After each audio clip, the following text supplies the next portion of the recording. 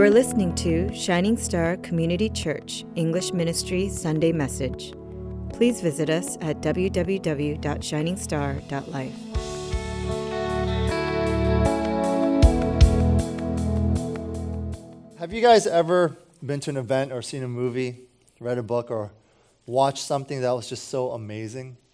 It just made a huge impact upon your life. Like you were determined after you experienced or were exposed to that you would now think differently, that you would now see differently, that you were determined to be changed, to live in a different way.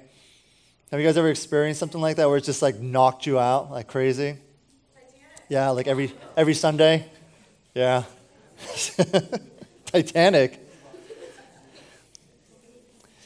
I remember the first time I saw the musical Les Mis. It came to D.C. many years ago. I think it was like when I was maybe freshman or sophomore in high school, perhaps.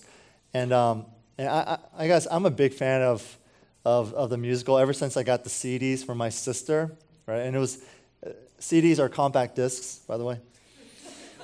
And I had the opportunity to go with my family, and when I saw it, it was so good.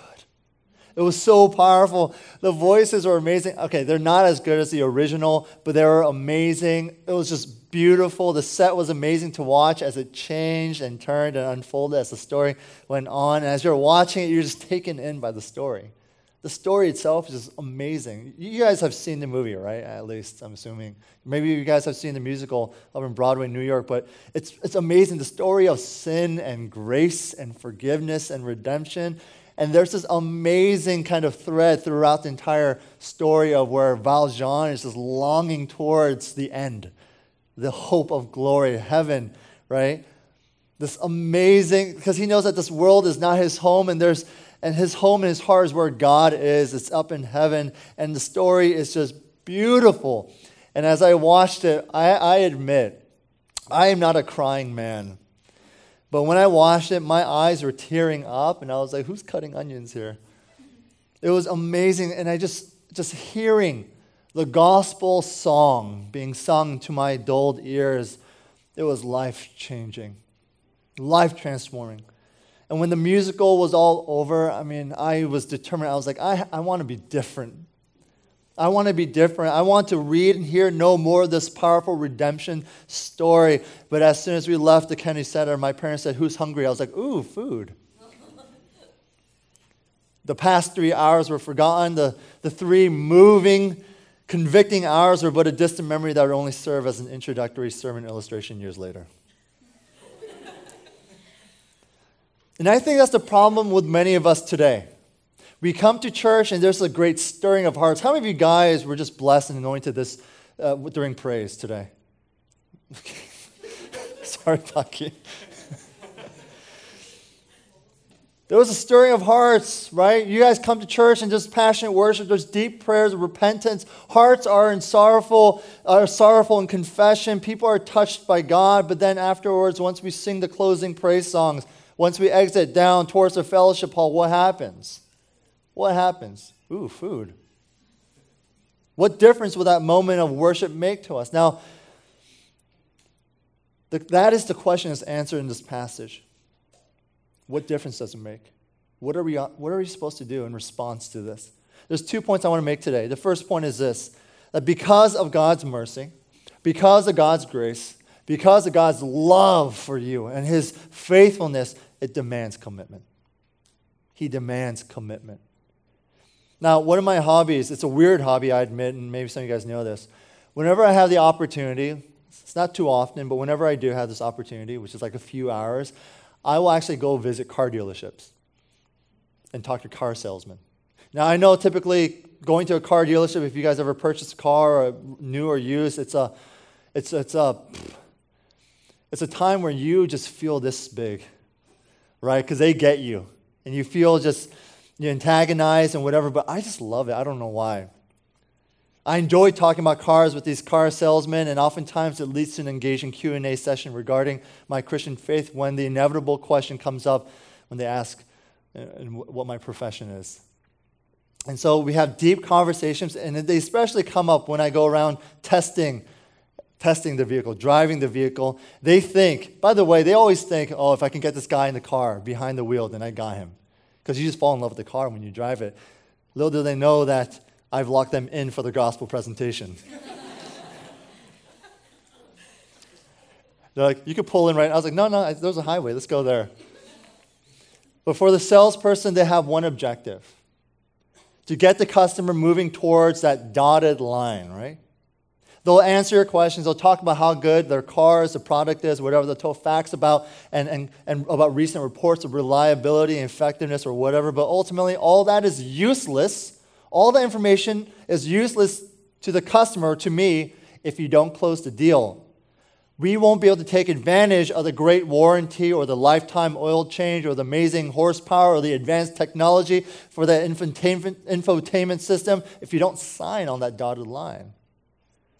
In chapter 9, verse 38, the Word of God says this: because of all this, another translation puts it, in view of all this, in view of what? In view of God's glory, in view of God's mercy, in view of God's faithfulness, in view of God's gentleness despite his people's rebellion, in view of the people's confession of their sin, in view of all that, the verse says, we make a firm covenant in writing, or we make a binding agreement. You see, just like the car salesman, God is listing off the things he's done for us. Things he's doing for us, things that he will do for us. God is revealing who he is. He's like, don't you see? This is what I am. This is what I do. This is the promises that I keep, all that. But here's the thing, all that means nothing for us if we aren't willing to commit to him. If we don't sign on that dotted line. God's mercy and grace, it demands our commitment. Does this make sense? The things that God wants to lavish upon you, it demands our commitment. We got to be able to say, not only are you willing to give it to me, God, but I'm willing to receive it from you. Now, I want to define what this word commitment means. From chapter 10, verse 1 through 28, by the way, it's the whole chapter. Thank you, Justin, for reading that. There's a list of names and titles. It's clear that commitment to God here isn't only relegated to the individual, but is in fact for the whole church. In other words, commitment to God requires corporate act. The people of God. See, right now, the temperament among people these days is things, it's like, when I think about my faith, I only consider my sin, I only consider my salvation, I only consider me and Jesus. That's it. But let me tell you something here. That concept of just me and Jesus is actually foreign in Scripture. While it's true that we express our faith in Christ Jesus personally, that expression of faith in Jesus, it should do something. And God, he uses our personal expression of faith to join us into the body of Christ. Okay? To join us into the body of Christ. In other words, it's church. Think of faith to be like the blood flowing through you. But in order for you as the hand or the feet or the arm or the leg, as the Bible calls us, right, to receive that blood, you need to be connected to the central body that contains the what? Heart. Without it, you'll be a lifeless appendage, a rotting limb. Blood will not circulate. It'll just flow out and drain out of you. Commitment here means commitment to the body of Christ. Turn to your neighbor and say this. Let's commit to the body of Christ. Whatever the church is going through, we have to take ownership of it. You know, that's the first lesson that I learned as a church staff member. And that is this, essentially, this church, I will treat like as if it's my own home. Now, sadly, I have seen how some of you guys treat your own homes. But think of it this way. This is your home. This is your home. This sounds legalistic, but trust me, it is not. If you see trash laying around, do pick it up. Pick it up and say, this is my house. This is where I come to worship. This is God's house. We have to take ownership of it. When the church is in need, do you say, will you give, will you give, will you give, will you give? No. You got to ask God, God, how can I give? Does that make sense? If there's a space that needs to be filled whether it's children's ministry, youth ministry, wherever, it's not like, hey, can you do it, can you do it? It's, God, how can I help here? Where can I go right now to support? When the church is hurting, you don't say, hey, can you guys pray? Can you pray? No, it's like, God, how can I pray? How can I pray? What can I do, Lord, to bring healing here? You see, through sickness and in health till death do us apart, brothers and sisters, God has not given us the luxury of divorcing ourselves from the church.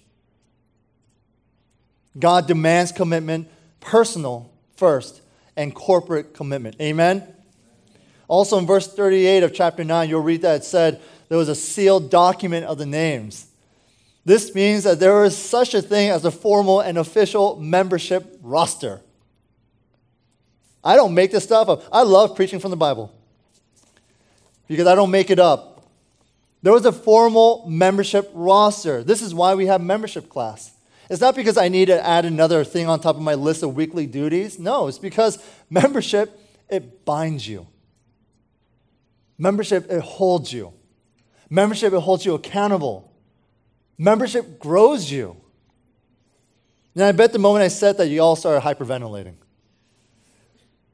When we think about Jesus, man, how many times have we sung that song, Jesus, I will love you forever. I will worship you forever. I'll be with you forever. I'll go even to the most furthest, most points of the earth to share your message. But when it comes to commitment to church, in such a legal and official type of way, we get a little freaked out. My goodness. This is what's sad. We're even willing to hit the agree button and forego the reading the Apple terms of agreement. That could say anything. But when it comes to church, man, we treat it like an option. Commitment to God means membership to the church. And the last point is this. Last point from this passage is that we need to commit ourselves to obey the word of God. Turn to your neighbor and say this. Let's commit ourselves to obey the word of God.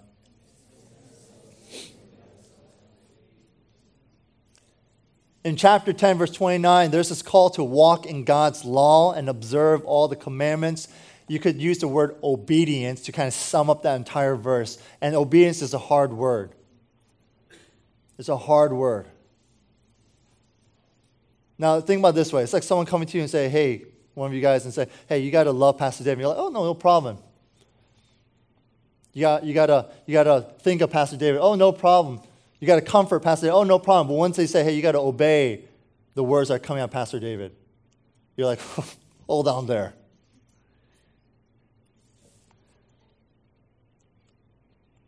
The idea, the word of obedience here is actually a really interesting word because it has these descriptive words in Hebrew, 4 descriptive words to better explain what it means. I'm going to say this quick. The first is the law or Torah. This means direction. It means the purposes of God's law. Second is the word for command or mitzvah. That means authority. We don't have in Exodus 20 the 10 suggestions. Here are my people. The Lord has given us 10 suggestions. It's the 10 commandments. These aren't just guidelines, they're orders. Third is the word for regulation or mishpatim. This is the idea of God's word that it is seen as legal rulings that guide all our affairs. Lastly, there's this word for God's decree or status, hakim. This means permanence. In other words, it's like written in stone. It's unmovable, unchanging. The word of God is unchanging. Now, before you all start sounding the legalism siren, saying Pastor David has gone off the deep end and is now all trying to convert us into the Old Testament ways, calm down. Look, it sounds heavy. It sounds a bit much. But let's try to relate this to our lives and what we're looking for in our lives, okay? Aren't we all searching for direction? Whether as individuals or as a church, well, God gives us His Torah, which means His instruction and direction. The Word of God gives us direction and instructions. Don't we all want clear guidance and expertise in the things of our lives? Don't we want someone who has the final authority, black and whiteness of what's true and what's right for our lives? Well, we have God's Word, mitzvot, His authoritative commands. His words are our authority. Don't we also long for relevance and purpose and need to be understood? Well, we have God's mishpatim, His judgment of all things where He completely, fairly, lovingly, wisely, perfectly understands our human condition in this broken world. Yes, the Word of God understands us.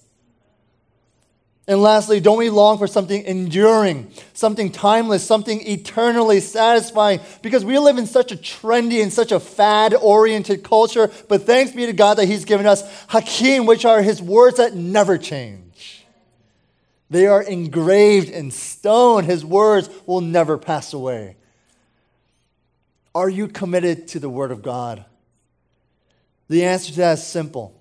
Ask yourself this. Ask yourself this, whenever the Word of God disagrees with the other authorities in your life, the other commitments in your life, the other affections in your life, the other passions in your life, the other desires of your life, who wins? That's your answer. Commitment means that we place greater and greatest value upon God, His church, and His Word above all things.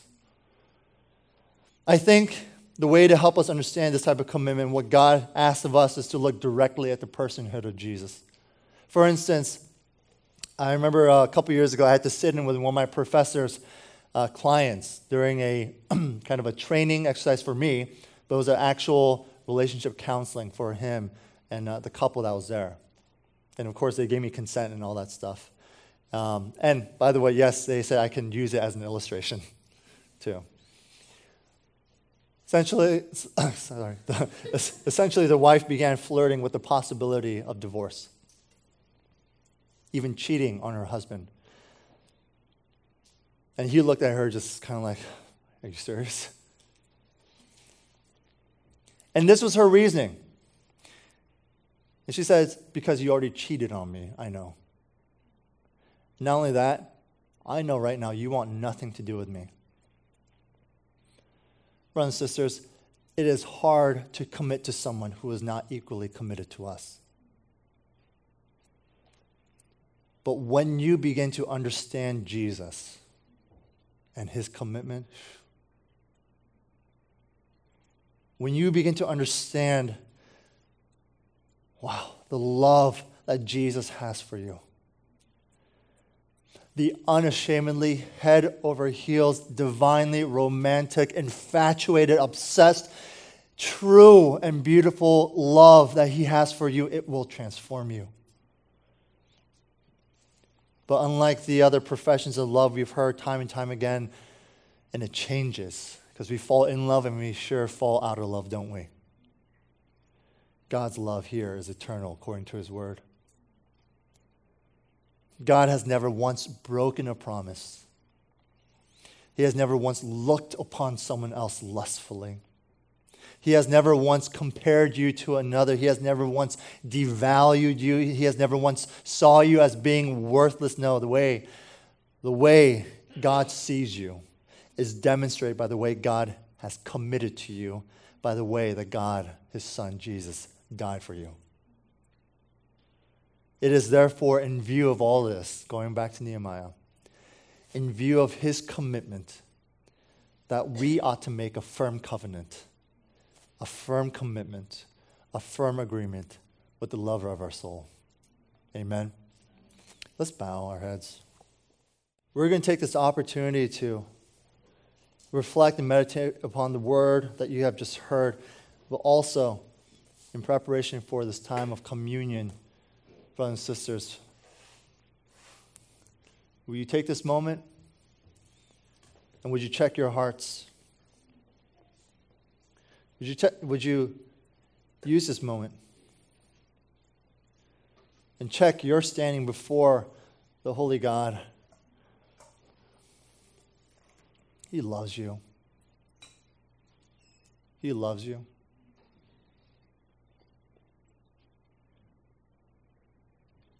And He loves you so much, brothers and sisters, that there's absolutely nothing that He's ever withheld from you.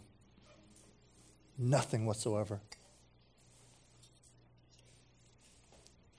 And I want to encourage you guys to take this moment and pray as we enter into communion. It is a time for us to say, God, how have I been with you? Has my commitment to you been a bit lopsided?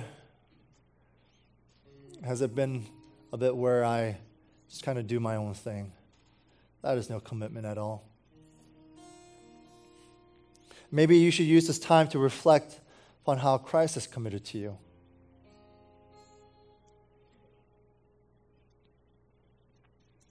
that he died for us, willing to put his life on the line for us. Are you willing to live for him now? So can I give you guys just a moment just to pray that prayer? Let's pray. Dear Lord, I thank you.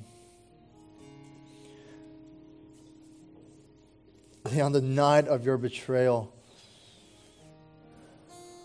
before your death, there you were, Jesus, sitting with your disciples, the ones who lived with you for the past 3 years, and you just poured out and loved and saved. And you demonstrate this amazing, amazing teaching by using the bread and the wine to signify these complete deep spiritual truths. These truths, Lord, that we need in our lives. Father, because it was our sins that put you up on the cross, and it should have been our bodies that were broken and beaten, and yet, Lord, you took that for us. It should have been our blood that was spilled for our own sake and for our own sins, but no, Jesus, you spilled your blood, and your blood has covered all who confess and profess that you are Lord. We thank you, Lord. It is by this very act here that has established a new covenant between you and us, Father. A covenant, an agreement, binding, Lord, that will remain with us forever. Because, God, you are the one who has saved us. You are the one who's chosen us. You are the one who has maintained us, Father. And so we thank you, God, that you are who you are. And I just want to lift you up, Father, in our prayer and in our worship today. That just as you have committed to us, dear Jesus, may we commit to you today. May we commit to you in more than just words, more than just thoughts, more than just these moments, Lord, but commit to you for all of life. Commit to you by communication, knowing you, Lord. Hearing your word, speaking to you, praying to you, being with the church, committing to the church that you died for. So we do thank you, and we love you. We can't wait for the day we get to see you again. In the name of Jesus Christ we pray. Amen.